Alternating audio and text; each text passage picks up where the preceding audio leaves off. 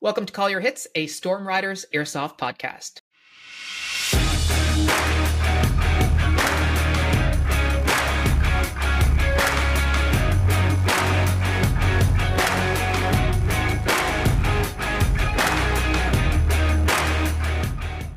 Thanks for joining us, everyone. My guest today is Eric from the Gun Gamers YouTube channel and Gun Gamers Production.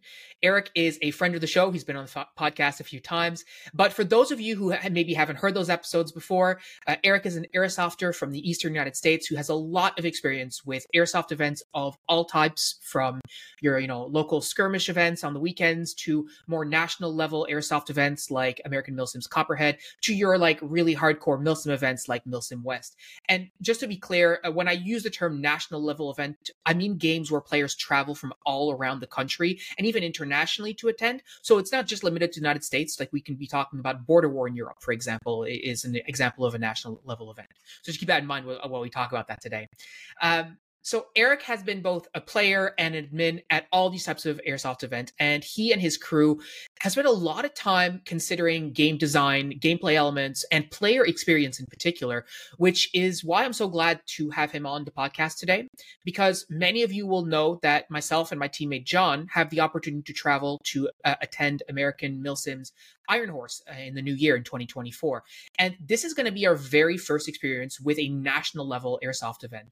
And while we're really fortunate to be attending with a crew of experienced players, the idea of that game is still really daunting to me and to John. And that's because there's so many unknowns, not just because we're traveling to another country and all that kind of stuff. But I'm sure that many other airsofters feel or have felt this way before attending their first game. A game of that magnitude. And for some of you, it might even be the main driver, aside from cost, why you haven't made the move to check it out. So today, I thought Eric and I would have a chat about how to prepare for events like this. Not so much in terms of the gear and stuff that you're going to bring, but more in terms of setting the right expectations, planning, the mindset, and so on. So Eric, thanks so much for being here to chat about that today. Of course, dude. I'm super glad to be here. Always fun to come on. And I will elaborate. I've actually never been to AMS Copperhead. I've been to AMS Faded Giant back when they did that. And I've done the Eastern Front games at Zulu that they run here. But for the most part, I do Milsim West now. Gotcha. So a little bit different, but I am familiar with all the formats. Right, and you've been playing airsoft for quite a while, and I think you've been attending these large events in some capacity for a while. Do you remember sort of what the first big national level event that you attended, and what was that, and what was your experience with airsoft prior to making the jump to a game like that? So I had started out playing basically backyard airsoft, right? Like a lot of people do. Mm-hmm. I had a friend who owned some property on the edge of town, and we would just go and play on this piece of property. And it was just me and 6 to 12 guys. And even back then, I was kind of the guy. I wanted to do the hostage missions and all that LARPy crap. Everyone else wanted to shoot each other. But we started going to a local field called Hunter's Creek, which was at the time a mecca for the Western New York scene. You would get games out there that were 80 to 100 players. And that was a big deal at the time to get 100 players to a game. It's oh my God.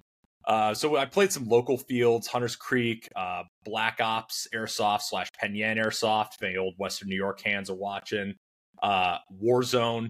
But then Lion Claws actually came to Buffalo. There was an old decommissioned grain mill on the Niagara River in Buffalo.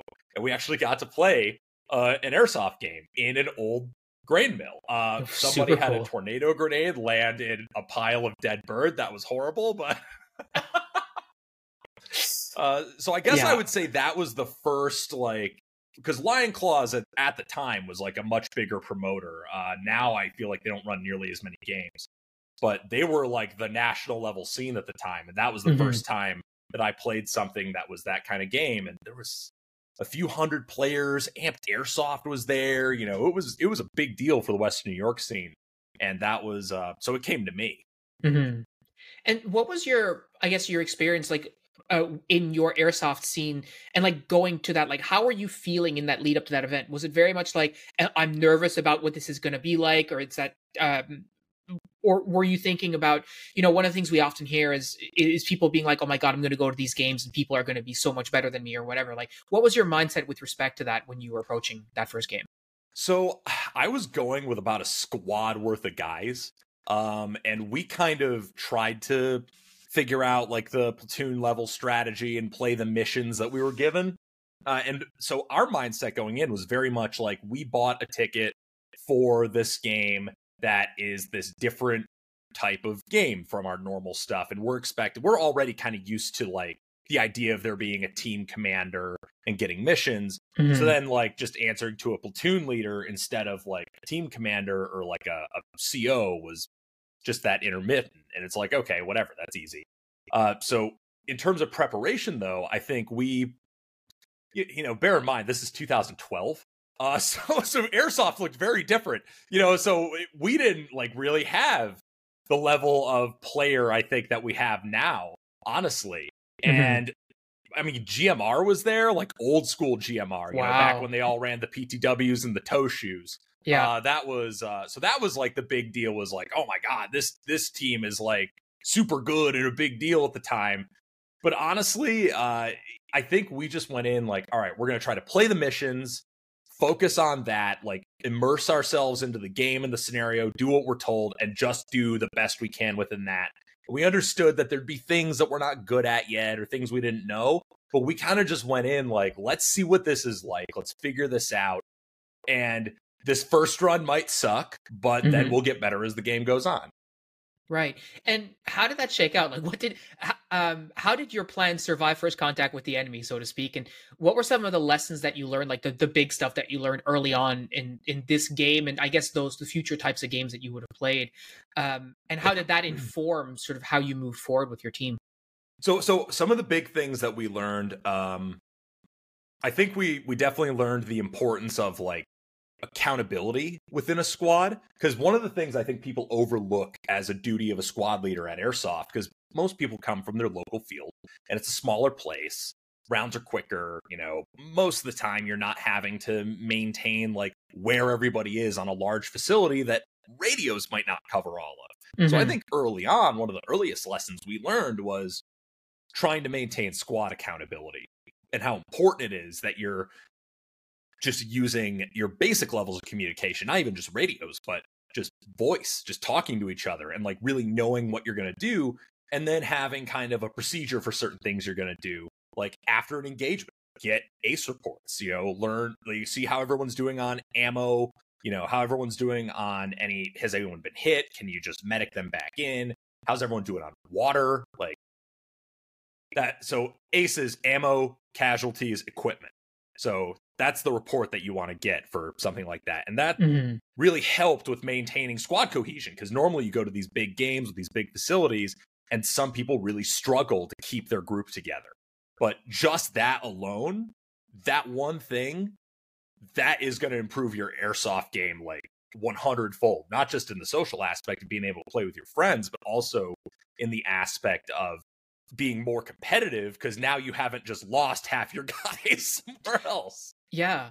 And I think, in my thinking about these big games like that, like this is a really good piece of information that you're providing here, especially to me, again, in a very self-serving way. Like I'm filing that one away for later. Yeah, totally. Because I've often thought about that. It's like, we play games at our field all the time, and John and I are like, all right, man, we're going to do this. We're going to do this. Oh, I got hit. And then I get turned around. And now he's off doing one thing. And now I'm at the respawn coming back to the game being like, okay, well, what am I doing? Like, what's going on? And so, when you talk about that cohesion, like I think that becomes very, very important, because in my mind, I'm like, well, what's going to happen to me when I go to Iron Horse and I get hit and John's not hit and I go to respawn? Then what? Well, then what you're talking about right there becomes, keeps me in the game with my friends as opposed to just, linking up with some randos, right? Yeah, and I think, part of it is going to be using comms if you can, in order to be like, hey, I'm at the respawn. And then one of the things I think a lot of people do is they go to the respawn alone and then they leave alone. Don't do that. Again, if you want to maintain unit cohesion and focus on playing with your friends, go to the respawn and wait a little bit. And then people who are out, if you've lost like a third of your squad and they're back at respawn, consider like just doing something crazy or finishing out the current engagement and then either holding position so that your squad your squad mates back at spawn can link up with you at your current pause, or consider falling back to re-equip, because like at AMS, you can't reload magazines in the field. So that's going to be a consideration as ammo and resource management as well. And at Milsim West, you know, you have your issued ammo and your water and your supplies away from your ruck. So when you're out away from your ability to resupply, supply management becomes another reason that you go back to respawn, not just getting shot with BBs. Yeah, and that certainly doesn't sound like a cool guy consideration. It's how am I going to manage my resources or what have you. But it certainly sounds, and especially I think like at a game like Milsim West, where you know it's even more strict than AMS, you really need to consider that. And it's not something you're going to practice per se, but it's certainly something you need to consider, right? Well, it just has to be a constant thought process, you know, just always be managing those logistical assets. Right. So, and you sort of touched on this a little bit, but like looking forward to now, so now that you have, you know, very many of these experiences under your belt, both as a player, as an admin, war boss, what have you, what do you think aside from this, like what is it do you think that players really tend to focus on, or even sometimes fixate on to the detriment of other aspects, that it really is not as important as they think it is?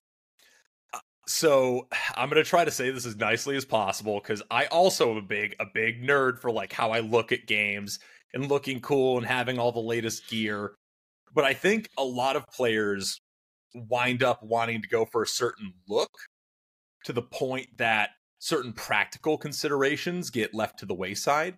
And I think people also think that they need too much.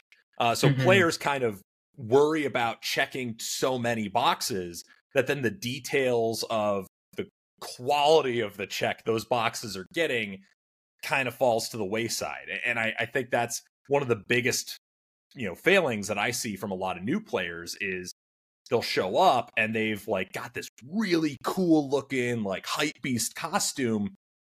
But then I ask them if they have any kind of rain layer and they're like, oh, I didn't think about that part. No, I didn't have anything that matched. And I'm like, all right, that's going to be great until it's 36 degrees and raining at night. Yeah.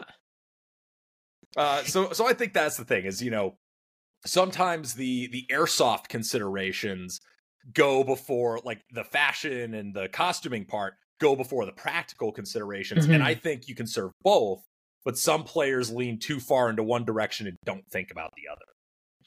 Yeah, and do you ever see, or have you experienced situations where, like, you know, you mentioned, and we often hear like buy once, cry once kind of deal, right? Like getting good quality gear and stuff. Have you seen situations where the quality of that checkbox that people are making, it's like, oh well, yes, I have this, but it sucks because it's just like, you know, I just threw it together. Do you have an example in mind?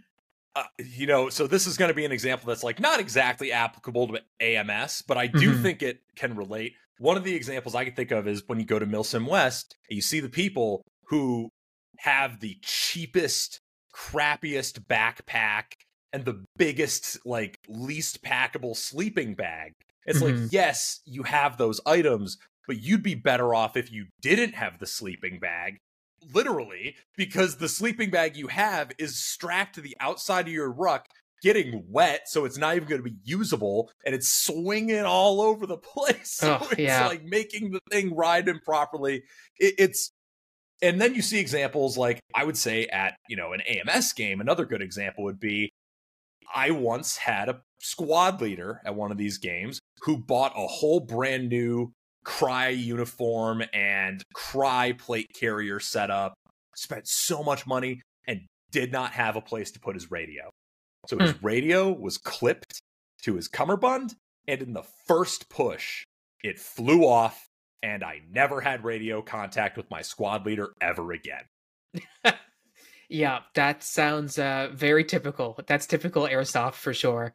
And like, I think, you know, one of the things that the way that I've been wrapping my head around some of these things is like, I'm making the contrast with like ultra running and like super long distance running, where there's a principle that I follow is you have to fix small problems immediately, because if they keep occurring, then it's going to be a really big. So if you got a rock in your shoe and you adjust your gait, for example, and you do that for 35 kilometers, that's a problem. Like, you're going to be in real hard shape.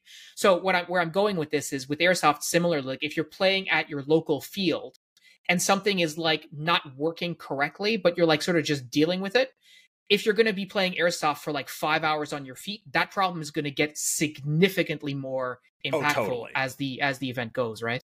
Absolutely. If you've got something that's a failure point at a local game, it will fail at the big game. Like, I have yet to see an occasion where that was not true.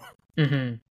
And I think, especially when you see, like, man, I've heard this before a lot, where it's like, airsoft gear, it's fine for airsoft, right?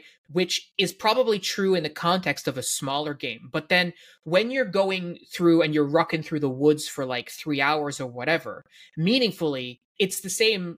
If you're rucking through the woods with a chest rig that's, $40 versus a chest rig that's $100, well, it doesn't matter if this is real or not. It's still the same activity, and you're putting that same stress on it. And chances are, if you got a cheap plastic buckle, maybe that cheap plastic buckle will fail, and then you'll, be out of chest rig or whatever, right? Yeah, and there's obviously, like, it's not all just price related. A lot of Oh, it for is sure. also Yeah. like, just general build quality related. Mm-hmm. And some things are built for some uses and some things are not. Like, personally, I don't think the Cry G3 uniform is a good idea for a woods game in general. Versus like the field uniforms or like ACUs, I think are much better. But it's all about knowing like what you're using for what purpose, right? Mm-hmm. And having all of these failure points, yeah, they all need to be as reinforced as possible. And the more reinforced all those are, then yeah, the less likely they're going to be to fail. But it's also about, how it's going to fit and ride on your body as much as anything else. And I think a lot of people don't think about that, and they'll have a poorly adjusted chest rig that's like kind of hanging off and sagging, and they'll have a backpack and they won't use the hip belt. And that's what blows my mind, is why I see people using their backpack and they don't have the hip belt. Literally, you like show them how to adjust the pack and use the hip belt, and they're like, oh, yeah, I should have been doing this all along. Yeah. Yeah. Funny how, properly adjusted kit makes a really big difference for longevity, right? And like the amount of effort you're putting into it. And again, no experience doing that for like big airsoft games, but lots of experience doing that, like pounding the pavement, so to speak. And that all translates. Yeah, absolutely. I sort of intimated this a little bit before as we were talking as well, but one of the concerns that players might have, and certainly I think if you are kind of like me and you're coming from what appears to you as being a smaller community, like, we play an open game here, we have 20 players. If we have a big game, you got like 50 players, like it's very easy to feel like we're a small community. And the concern is, when you're going to one of these national events, it's going to be full of highly skilled BB SEALs, players who are just much better than you because you come from a shitty small community, basically. You're not going to be able to compete. You're going to be a small fish in a big pond. And how have you seen that work out in your reality? I have seen it work out two very distinct ways. It goes one of two ways. It either goes that, yeah, like, they weren't really prepared and they didn't really like do a great job of adapting because they were just so unprepared. Like, they didn't read the rule set sometimes, is one of the things I see. And then it becomes, a totally different game for them as opposed to what other people are doing. Or people will go out and it's their first time and they were, excited or nervous or whatever. So they read everything they could. They watched videos. They like asked relevant questions in Discord groups or whatever. And then they come out and they just try to roll in with the community and then to just kill it. I think a lot of people assume that so much of how you do at these bigger games is down to your like individual skill level as a squad. And it's not, because you're one squad of guys, or maybe you're a platoon if you're like a whole group going from a whole community, which if you can rock a platoon to your first game, do it. Noted. Yeah. But if you just have a squad, you're going to a game that's got 400 or 500 players.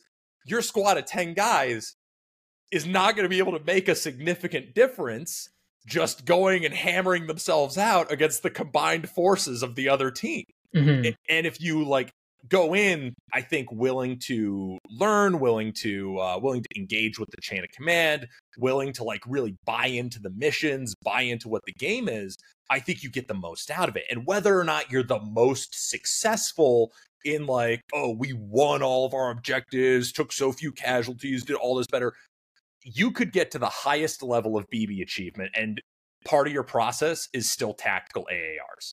Mm-hmm. Like, the process of improvement never stops. The day you started playing Airsoft is the day you became forever bad, because you'll never be as good as you want to be. So, Yeah. But if you just roll in and you know that you're Sisyphus picking up that boulder and you just put your all into pushing it, it's so fun still. Yeah, and you know, it's easy to forget. I mean, it happened to me this weekend where like we lost a game or whatever, and I was like, man, like I don't think, I said to John, I was like, what did we do wrong? And he just looked at me, he's like, we didn't do anything wrong, we just lost, right? You can do everything right and still lose, right? That's how it is. Oh yeah. And so, you know, especially like for us, like looking at this big game, it's like, oh my god, like all the guys are going to be so good and so much better than us. And like, I'm not necessarily sure that that's true, but even if it were, like you just said, it's not individuals who are going to make or break the day. Like it's the group effort that you really have no control over, right? Like you said, like even if you have control over your squad, there's a lot more going on than just you guys. And you know, is that really visible to you as like a run of the mill player? Like as a leader, it's a different conversation, but like as an individual player, how much visibility do you really have into what's going on to the broader situation in the event? I think it depends on the game. I think, you know, it depends on your game. It depends on your chain of command. It depends on, you know, how your group is engaging with the game. But I generally think it's, if you know what you're looking at, it becomes easy to, you know, intimate some of those details and figure that out. But otherwise, you're kind of relying on what you're told by the chain of command. And if you have a good chain of command, then hopefully your chain of command is doing a good job explaining what the process is and like what's going on and what your, you know, platoon's part is in the picture. And then your platoon leader is going to say what your squad's part is in the platoon picture. So it becomes like, hey, we're doing this piece of the pie, whereas our whole platoon is doing this piece, and that's all coming out to this piece. So a lot of that comes down to how you interface with chain of command, how into the tactical side of the game you are. I think it's also kind of controllable in that way. If you want to just be a rifleman and get told what you're doing, you can do that. But if you want to be a fire team leader even, and just like maintain accountability of your like 4 or 5 guys, and then they'll have another fire team leader, another 4 or 5 guys, then your squad leader, now you're actively into the tactical picture, at least insofar as like what the intent is and then how you can carry out that intent. Right. And you know, and this is a good point too that you're mentioning, like around, you know, figuring out sort of where you fit into that sort of larger plan, either you as an individual contributor or then you as a, you know, a fire team leader or as a squad leader or what have you.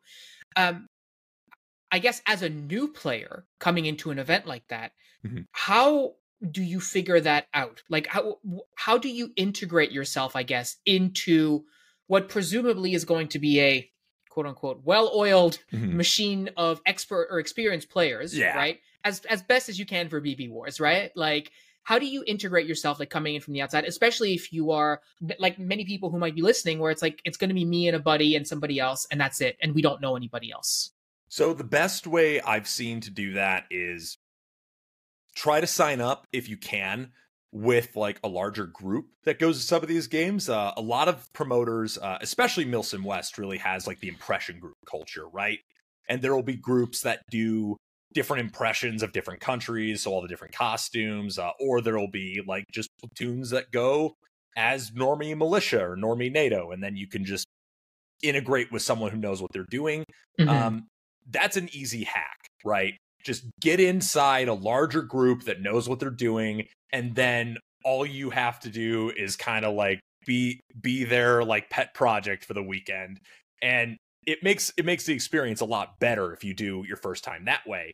Or if you like can't do that, let's say like you are just solo queuing, you really don't know anybody, you can't get in with a larger group, then what I think makes the most sense is try to engage in as much of the pregame communication as possible, because a lot of groups, even if you just get randomly assigned, right, to like another squad or two of people, a lot of them will want to make like a Facebook planning chat or a Discord planning chat or something like that. And they might reach out to you through whatever means of communication you put out there, or you might be able to post up in a group and be like, hey, me and whatever are coming, like, does anyone want to take a few randoms?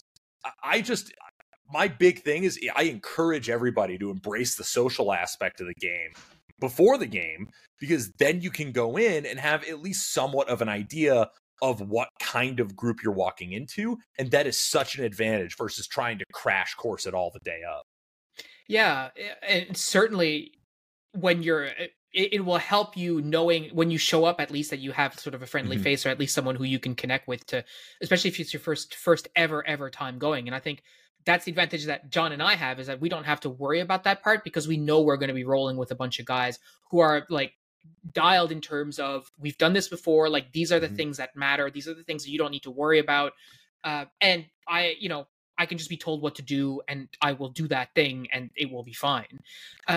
But a corollary question to this is, one big concern, I mentioned this before, is like, what happens if you get turned around, right? So you're by yourself, or you have, you and your buddy, you get confused, fog of war, all this kind of stuff, you feel like you're not being effective.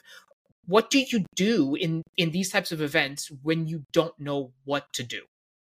So the biggest thing that I find helps if someone like really doesn't know what to do or what's going on is, if you're truly by yourself, find a way to no longer be by yourself if you can. I mean, there will obviously be, at like an AMS game, there's going to be a permanent respawn, right?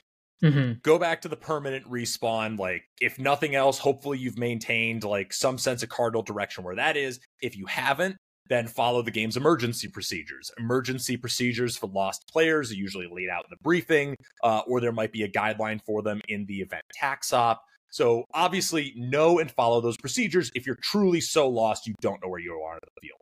I don't see that happen that often, except for like nighttime at Milsim West. Like, that's when people love to get lost. Yeah, of course. But other than that, if then you fall back in with your larger element and find a staff member if no one else. Like, there's usually embedded command staff. So go up to your embedded command staff and say, I'm with this group. We're totally like turned around. We don't know what's going on. Can you get in contact with them? If you can't get in contact, right? Like, if you don't have comms, first rule of Airsoft, comms will not work. Yeah. But maybe they can get in contact with another person in the field. Like at Milsim West, for example, all of the cadre are the platoon sergeants, and the platoon sergeants are generally on a company net, and then the company net is, to the company commander. So theoretically, any member of cadre should be able to talk to each other. Gun Gamers Productions, we do a similar thing. Then, AMS, I think they have like their combat controllers who are interspersed throughout, and then their CO is usually a staff member. So those guys will all have the information you're looking for sure. And if you can't get in contact with anyone else who's within your chain of command, just go right to staff. That's what they're there for. Yeah, and I think that's something that people need to keep in mind. And I'm certainly, it's not that I'm concerned about getting turned around, but it's the fear of the unknown. Like, what if I'm just sitting around and I don't know if I'm being effective? I get that there's a certain level of sitting around that is associated with milsim, right? Like I was mentioning when we were talking before the episode, like Ambo was at Border War and he was like, well, I was looking at that road for like 3 hours. I'm like, yeah, okay, well, that's the recon job that you picked. So, and he was fine with that. But at the same time, like, you might be in a situation where you're like, oh, well, I don't actually know if I need to be doing this, right? I have a really good example for this, actually. At Guardian Centers 2021, the Caspian Milsim West that was that year, I think it was Caspian Assault, I was actually recon for that, and we were posted up outside the main town, in a couple of busted out cars while it was raining, and I just had a thermal scope, and I'm just watching the entire like attack happen and just radioing in enemy positions to my guys who are on the assault. And I would just see tag-ins just start come flying in at the enemy CCPs. It was so great. But then there was a lightning stoppage, and I was in this burned out car for like 30 minutes getting rained on with the lightning stoppage as well. And I finally like sent a message. I couldn't get through on radio. My radio like stopped working from the rain. So I ended up sending a message to the group chat for the actual company, and I tagged Chris Bast, I think was the company commander, and we were a company asset, and I tagged him and I said, "Hey, Kyle and I are still out in these cars. Do we need to go somewhere?" And he's like, "Oh shit, I forgot you guys were out there. They sent a truck to come get us." Oh my God. But that's a good example of like sometimes you need to self-advocate. Like if people are busy, like, you know, Chris was the company commander. There was 200 fucking people under him. Like there's so much going on. He's got so many cadre. He's wrangling cats, trying to get everybody indoors because Guardian Centers mandated the lightning stoppage. And I had to like self-advocate a little bit and be like, hey, we're here. We probably shouldn't be walking because like they don't want anyone outside in the lightning. And that's when he's like, yeah, shit, we'll get you guys out. And they sent a truck. But, so total example of sometimes you just need to like have that conscientiousness and just self-advocate. Yeah, well, this is a really good lead into the second part of the question that I was thinking about, which is like, especially like if you watch videos and like try and get informed for these kinds of events, especially like a game like Iron Horse or whatever at Guardian Center, which is so cool. Like you will, because it's YouTube, you will see everybody else's highlights, which means you'll see all the cool guy stuff. And there's going to be a lot of cool guy stuff that happens, whether it's, you know, fighting in the mock subway tunnel that they have there apparently, which that place is you know, cool. Or maybe it's like riding around in APCs like you're at Border War or whatever. Like there's a lot of opportunity and a lot of things that are going to go on. Is it realistic for you to expect that you will get a chance to participate in that? And B, coming back to what you were just talking about, how much do you need to be entrepreneurial or self-advocate to get into those kinds of missions or to get that sort of gameplay experience? Well, so I know AMS does like their direct action missions, and like I know Third Coast has their tier 1 missions. So some of that stuff you see published from some of those games is literally like missions that cost extra money to play, or like the helicopter thing, the helicopter ride. Those are tickets that are sold like with game registration. Those are a totally like separate thing, basically. So that's one of those things where if you want to do some of that stuff, you're just going to have to pony up and pay for like an extra ticket. Right. Or, you know, then you've got the alternative of, well, just within normal gameplay, how do you get to do as much as possible, right? And that's going to involve a lot of, I think, just interface with the whole game. If you go out and you and your squad are just kind of doing your own thing, you'll be able to make your own fun. But if anything really crazy cool happens that like they needed an organized, like prepared group for, you might not be around to see it. Or if you know, are just sitting around and you guys are spending a lot of time at Respawn and some crazy cool thing starts happening out in the field, you might not be around to see it. A lot of it is kind of luck of the draw, I think. But if you really want to get the most that you can out of interacting with like all the different scenarios and systems within the game, that's totally down to like how you and your guys buy into and play the scenario, and how you interface and do that with the other players, with the staff, with the commanders. I think that's going to maximize like the amount of cool different stuff you're going to see, as opposed to just like going out and doing your own thing and making your own fun. But if you want to go out and make your own fun, like, yeah, that's allowed at AMS, especially. MSW, you got to get the right cadre and like still have total accountability. You can be allowed to make your own fun if you can prove that you can be trusted with it. But yeah, but that also takes, to a certain extent, some of it is like repeat customer bias, right?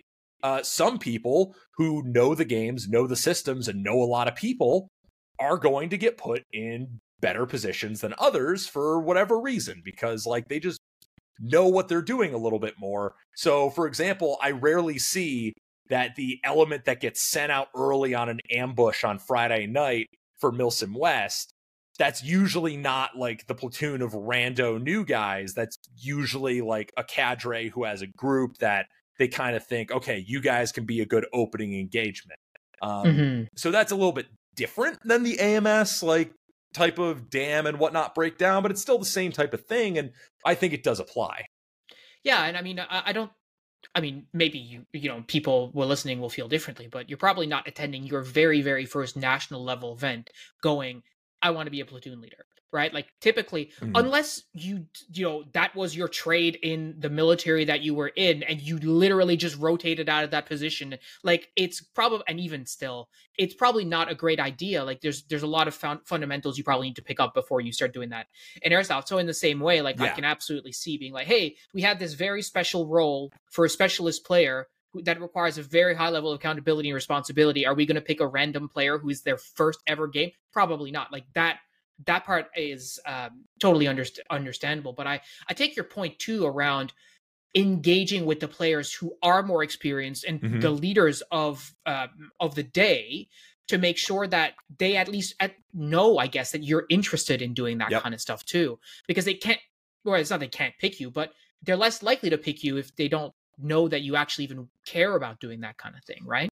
Exactly. And how you engage with that, and I also think the ways that you engage with some of that also say a lot about you. Like one of my favorite quotes, this was from I don't know if you know Blue Jean Operator on YouTube, Nick. He's another milsim West cadre, and we were talking. He was telling me about, he had a platoon one time, and some of the guys in the platoon were like former military who were super into like doing this MSW thing, and then some of the other people were like just airsofters. And Nick's a former Ranger, so he wants all the former military guys to be like the hard chargers. And he was, after the game, he's like, dude, all the people who were most excited to be there were the damn airsofters. Yeah. So he took them out and did all the crazy stuff. Well, and I mean, I think that's good for them because, I mean, that's you want to live your action hero, right? That's why you're there, right? And it was so cool to see, like, a moment like that where, and I literally just said to Nick, I'm like, yeah, man, there's no replacement for enthusiasm. He's like, goddamn right. Yeah. So I just want to talk briefly about the flip side of that. So as a new player, like if I'm in a situation where, so let's back up for a second. Milsim events have a lot of different types of fun. Right? There's a lot of type 1 fun, like, wow, this is super fun. But there's also some like type 2 and even type 3 fun, which is like, oh, this sucks. But then in retrospect, you were like, wow, that was so fun. Or, oh, this sucks. And in retrospect, you're like, I'm not even sure if that was fun. Right? But regardless, the whole like, this sucks, but I like the way it sucks or whatever. But like, there absolutely could be situations where you are no longer having fun doing the thing that you are doing. And understanding that this is a game and B, something that you paid for. How should, in your experience or in your opinion, how does a player deal with that? Like if I'm somewhere and I'm literally like, I hate this, I'm not having fun at all. What am I supposed to do about that? So that's also where self-advocation comes for, right? Or self-advocacy. I think that's another situation where that becomes relevant. I'm going to use an example from one of my games. We had a player at one of my games who somebody within their chain of command that like they had initially been playing under, they were like they were not vibing well with like how that was going. It was a total like disagreement of style, and this player felt like kind of disrespected. So we're like, all right, well, we'll just put you somewhere else. And we did. And then that player had a lot more fun because they let us know that they had this like problem that was developing. And we're like, okay, well, we don't want people to have a problem. So we solved the problem. And then that player had a lot more fun. But that's some of those situations that are very realistic. Is maybe you're in a squad where your squad leader lost their radio on the first charge in because they bought their all new cry setup and didn't have a radio pouch. Well, guess what? I went up to the, commander of the UFS faction at that AMS game, and I said, hey, I have no accountability to my squad leader. Also turns out like they left for lunch for like a super long time. So I literally went, I have no accountability to my squad leader, and they don't have a radio. And the commander goes, cool, you're the squad leader now. And we just rolled like that. Yeah. Sometimes it comes down to something as simple as like fixing a leadership structure that's not working right. Like sometimes it's that simple.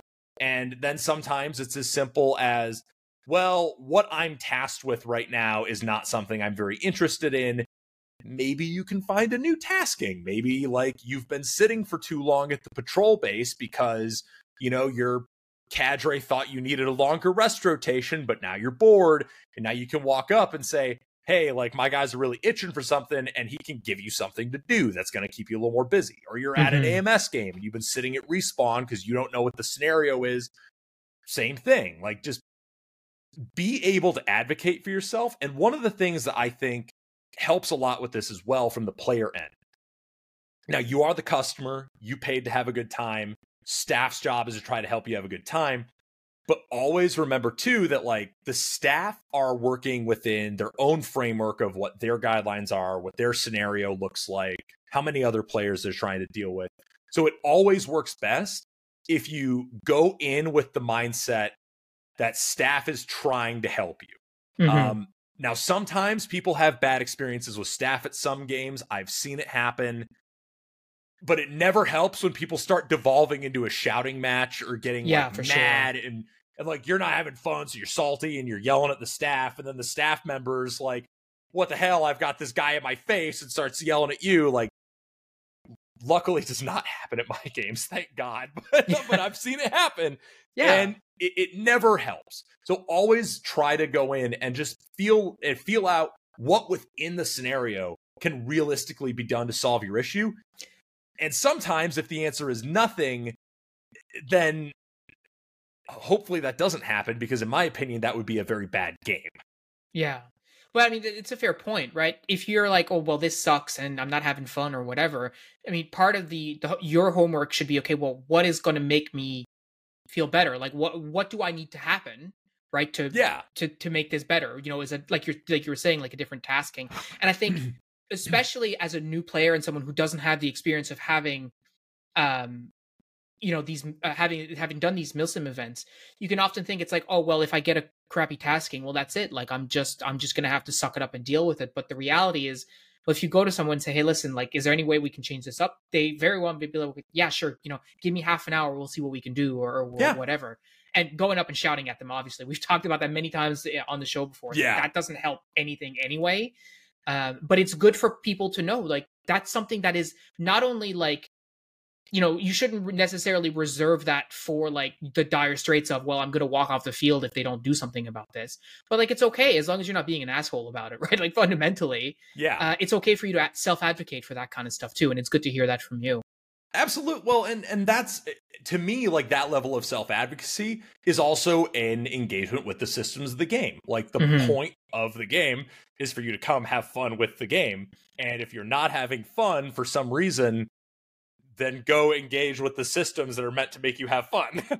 Yeah, exactly. And like you said just earlier, like enthusiasm is there's no replacement for it. So if you're enthused and having fun, you're obviously going to be a better, more effective member of the team than if you're just, unhappy somewhere or just sitting in respawn waiting, right? Yeah. And one of the things that I think like some people let color a game for them though, and this is something I really want to nip in the bud for some players.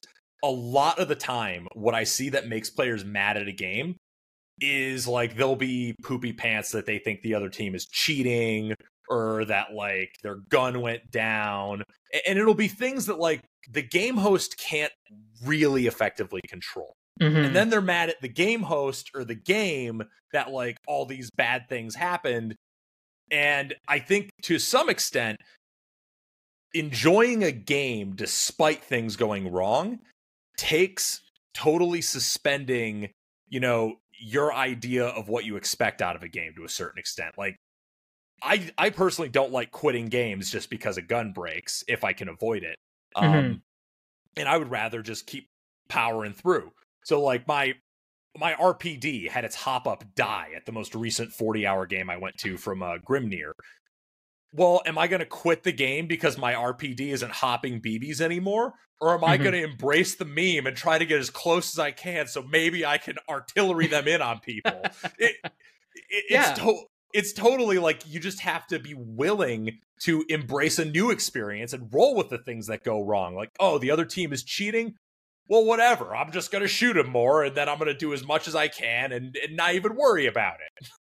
Well, and it's funny what you're saying about the RPD because it ties into what you were saying earlier, which is that these types of games are not won by individual players.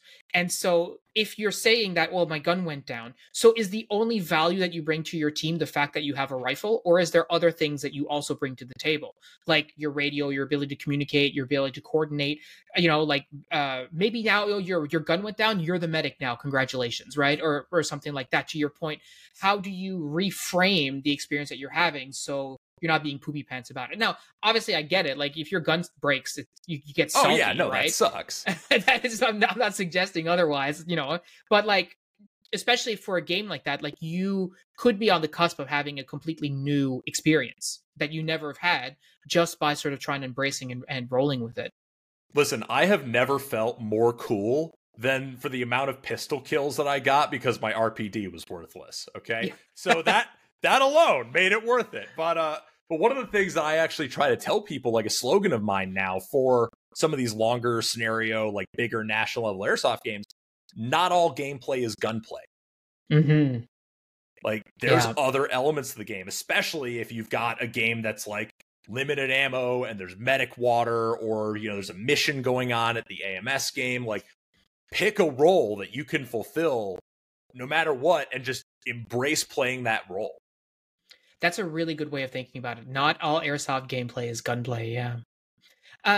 There's something I wanted to ask you about too, and it has to do with sort of the endurance aspect of the physical endurance aspect of a lot of these games. I know that for milsim West in particular, you and your crew, which is Task Force Keg, if I'm not mistaken, you have some sort of voluntary physical standards that you guys use to make sure that the members of the team are capable of performing at certain different levels, which is voluntary, but we can talk about that in a second. But I think a lot of airsofters gloss over the fact that these multi-hour games or even multi-day games in the context of like a 40-hour game or, Border War or something like that, they're physically taxing, right? And I see people all the time at our local games, on the weekends that are just like, it's like they've blown a tire after 45 minutes, right? They're just like, oh, I'm so done. We did a 6-hour objective game at the start of the season and players were bushed after 3 hours, right?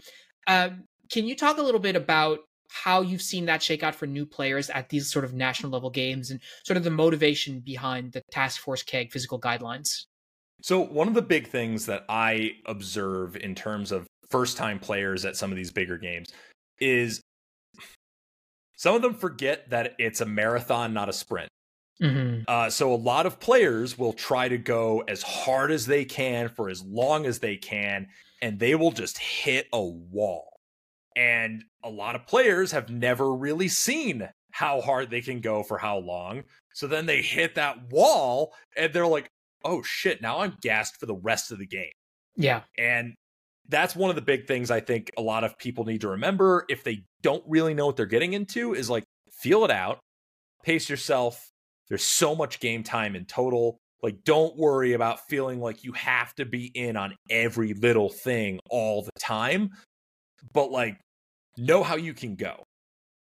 But the other part of it is that if you want to go hard at all, it very much bears having some level of physical preparation. And like with the Task Force Keg guidelines, right? Our basic standard is 3 miles in 1 hour with your full sustainment ruck. And the idea behind that is that honestly, milsim West does not have as much rucking as people like to say it does. You can move a lot if you know what you're doing and you get really into it. But in terms of actually like moving with your full backpack and all your gear, I have yet to do more than a 3-mile movement at milsim West. And well, at least with ruck, I should say. But if you can pack your ruck and move with it and be able to carry it and at least beat that pretty easy time, that just shows that you've achieved the basic level of preparation necessary to complete the event. And we really want everybody to do that before coming out, and we will not allow you to play any form of specialty role if you don't complete that. Because to our mind, like, we're trying to include everybody and let everybody come play no matter where they're at, no matter what they're doing. But if we're going to put someone in a specialty role where they might be the machine gunner who's got half of the platoon's ammo in their box mag, we need to make sure they're not going to walk off the field with it because they're too tired. Yeah, absolutely. So that's a big part of it. That's our like base level standard. If you can't complete it for some reason or you don't complete it, we're not going to tell you can't come play with us, but you're going to come play Rifleman, feel out the event, like, see what you can do and play as hard as you can from there. And that's still like, you're still coming and you're still playing and you're still like in the group, but we need to make sure that the people who have the physical preparation are able to do some of those other jobs. And ultimately the standard's not hard, but then we've got our higher level standards. And this is where we start really putting in the work for like positive reinforcement and like group culture to achieve certain other things. We have our carry the boats challenge. And the carry the boats challenge is, and that's from there. So David Goggins is the guy who's like really famous for coining it, but there's a TikTok of this really hammered guy screaming about carrying the boats, just throwing up way too much. And we thought that was the funniest thing ever. So we named our challenge after it. But carry the boats is your full sustainment ruck or a bag weighing 35 pounds. If for some reason you don't have that all together, 12 miles, one continuous movement. The only time limit for that is it has to be one continuous movement with no significant breaks. Most people are coming in for that anywhere from 4 to 5 hours. And a lot of people have completed that. We'll also give it to you if you climb a mountain more than 4,000 feet tall with your ruck, because then you've got all the elevation gain, and especially in Northeast trails, it's just straight up. Yeah. But 10th Mountain, the real group that we do an impression of, they hike Whiteface as like their PT as a group sometimes. So that was a good bit of inspiration. And then we've got and you get a patch for that. So if you do that, and you do the carry the boats, you get a patch. It's this really gaudy, like crazy patch. I don't have one right with me, but that's like a culture thing. And we've got people who say, I want that patch. I want to get that. And then we've got our next level where it's the whiskey standard. So if you do 12 miles in 3 hours with your full sustainment pack, that means you've done the Army's standard, basically. Like their standard is a 12-mile ruck in 3 hours, usually. And so we based our like maximum like challenge-based fitness standard on that. And I'm like, all right, if you do this, you get a carry the boats patch and you get a bottle of whiskey. And then you become one of like the whiskey squad.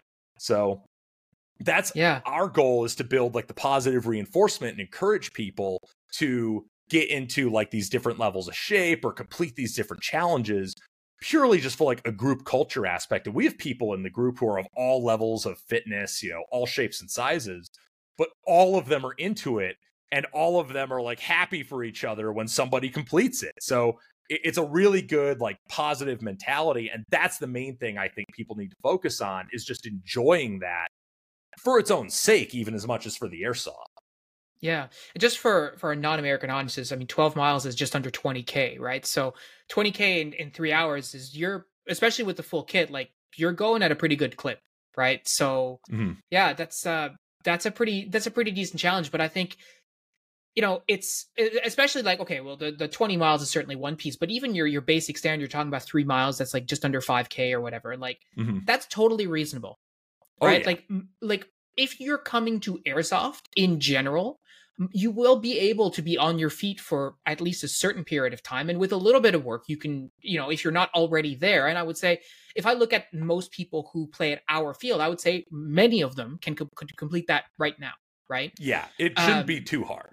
Yeah. And if not, then it's something to work towards. And like you're saying, you've created this environment where people will encourage you and motivate you as a group, not with, wrapped up bars of soap in the night, but like just positive reinforcement to get there, right, as your own challenge. And I'm, especially for me, like I'm all about physical endurance challenges and like seeing how far you can push. But you talk about hitting that wall, right, and that's a super important thing for people to understand, because if you've never experienced that before, let me tell you, like it's a rude awakening when you're just like, what is happening right now? Like I have my legs, I have no go. Like I've just hit that wall, or I've, as we call it in running, bonked, right? Like I've got nothing left. and then you're kind of screwed, right? So you really need to pace yourself, and we've talked about that before as well. Like, always make sure you're eating and drinking and stuff like that. Not that I have Yep. too much of a problem with that, but I have Well, and lots that's of part of practice your too, resource right? management, honestly, is Yeah. managing your own resources. Yeah. And so it's certainly something for new players to be mindful of, and carrying food, right? Whether it's Hmm. candies or M&Ms, or if you want to be fancy with running gels or whatever, but like, honestly, M&Ms and running gels are basically the same thing anyway. So, like, Courtney I'm DeWalter is bougie. I running always bring. or she's running ultra marathons, like, pounding down burritos and drinking Coke. So I think whatever you got on you is probably fine. Yeah, whatever works. The Yeah. other thing that I think, some players forget is problem solving in the field, right? Like, Hmm. we alluded to this a little bit earlier with the guns. Like, oh, my gun went down, so I can't really play. Well, I've seen people be like, oh, well, my sleeping bag tore, so now I can't play. And it's like, well, can we get some tape? Does someone have an extra blanket? Or another thing that I've seen is, we had a guy whose insulin froze overnight at one of these games. Oof. And we're literally on top of a mountain in the middle of West Virginia, and we're thinking, like, shit, what do we do? And luckily my buddy Lutz is an EMT, and he's like, just put it in your armpits and thaw it until he's able to use it, and make sure he doesn't eat anything. But if you have that level of knowledge, then that level of problem solving in the field, obviously that guy made it totally fine, or I wouldn't have finished that story. But Yeah. Yeah, really. but that's the thing, is like, being able to problem solve like that is so important as well. That's another really important skill in addition to the endurance. And if you do get so gassed that, like, you're like, oh man, I need to quit, you might not need to quit. You might just need a long break. Yeah. Or a burrito. Yeah. Um, so listen, the last thing I sort of want to talk about, and for a lot of airsofters, like, appearances are obviously really important. We talk about how airsoft is a fashion show and all this kind of stuff. Mhm. But for someone like yourself, who has attended many events like this and others in the past, it probably becomes very easy for you to spot players for whom this is sort of their first time at an event like that. The FNGs, as it were, right? The friggin' new Yeah. guys. Um, what for you is a telltale sign of a new player? And what would you say is one thing that new players can do more or less of to help them blend in and integrate a little bit more in that respect? So, yeah, I want to specify that, to be honest, out of all the new players I see, whether at like AMS or, Gun Gamers or Milsim West, out of all those new players, I would only say maybe 1 out of 5 of them is really like an FNG. You know what I mean? I feel like a lot Yeah. of I feel like a lot of people do their research and they try to buy into things, and they generally do a pretty good job. But then you get the FNGs, and the FNG is not the guy who looks out of place because of his gear or his gun or whatever other costuming considerations. The FNG is the guy who shows up and has no idea what the rules are, has no idea what any of their guns shoot, clearly doesn't even know like what kind of event they bought a ticket for, but just shows up and is like, all right, yeah, I'm here, and they're going to tell me everything I need to do now. And that is the FNG move. Like, I don't Mhm. care if your kit looks dumb. I don't care if your ruck is poorly packed. All of those things can be solved. At least you have that stuff. If Mhm. you show up and you have no clue what the base level rules are because you didn't read the rule set, you are that FNG. Yeah. So that is the main thing. Read the goddamn rule set. Yeah, I think definitely not going to be a problem for me, because I'm a nerd and I love reading all the rule sets anyway, even for games. Yeah. I read the rule set for BFLA, and the chances of me attending that game are basically zero. But regardless, Yeah. I think that's a really fair point. And organizing the games, even here, the game that we had at the start of the season, lots of players.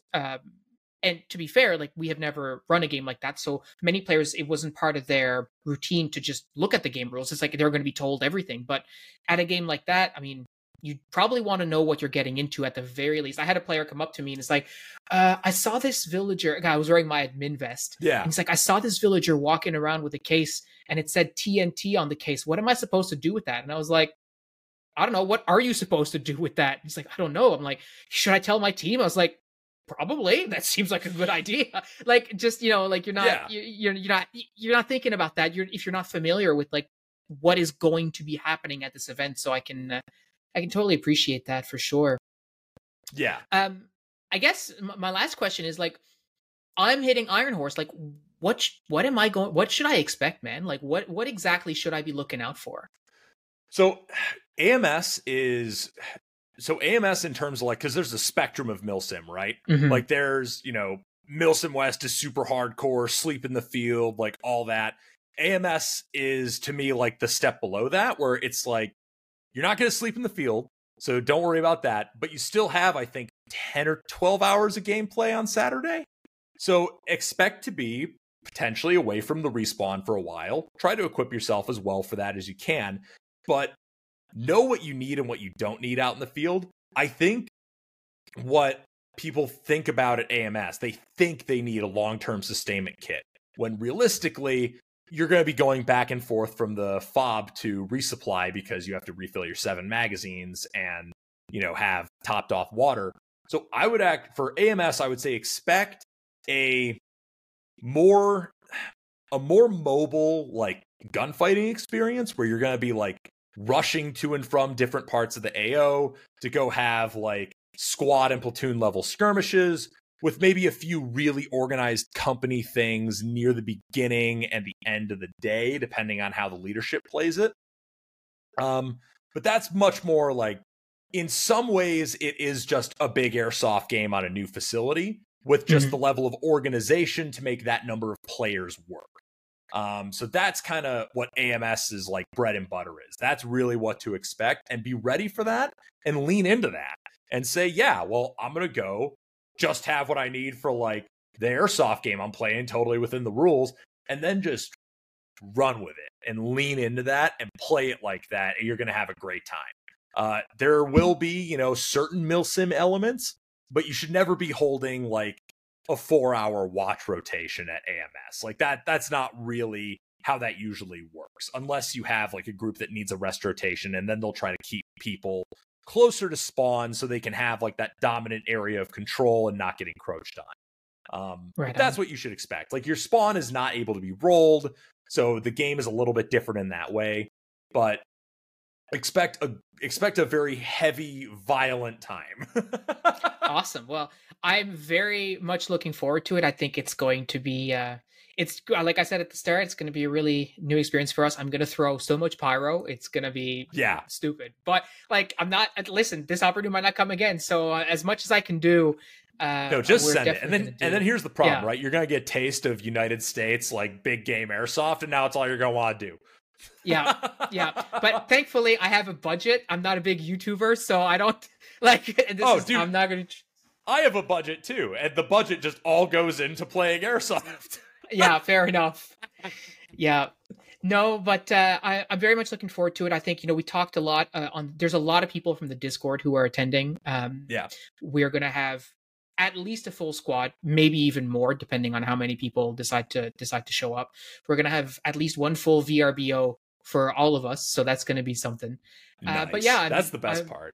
Yeah, and so I'm glad to get your feedback and your thoughts and ideas on this, because the social aspect is not going to be the part that I have trouble leaning into, and I'm glad to hear from you that that's probably going to be the most impactful one in terms of making sure that we're integrating in a way that that is meaningful and make sure that we have fun. And I'm going to read the rule set so I don't come across like an FNG, and we should be all set. You sound like you're on track to have a really good time, and you're also way ahead with the physical preparation because you like run marathons and stuff.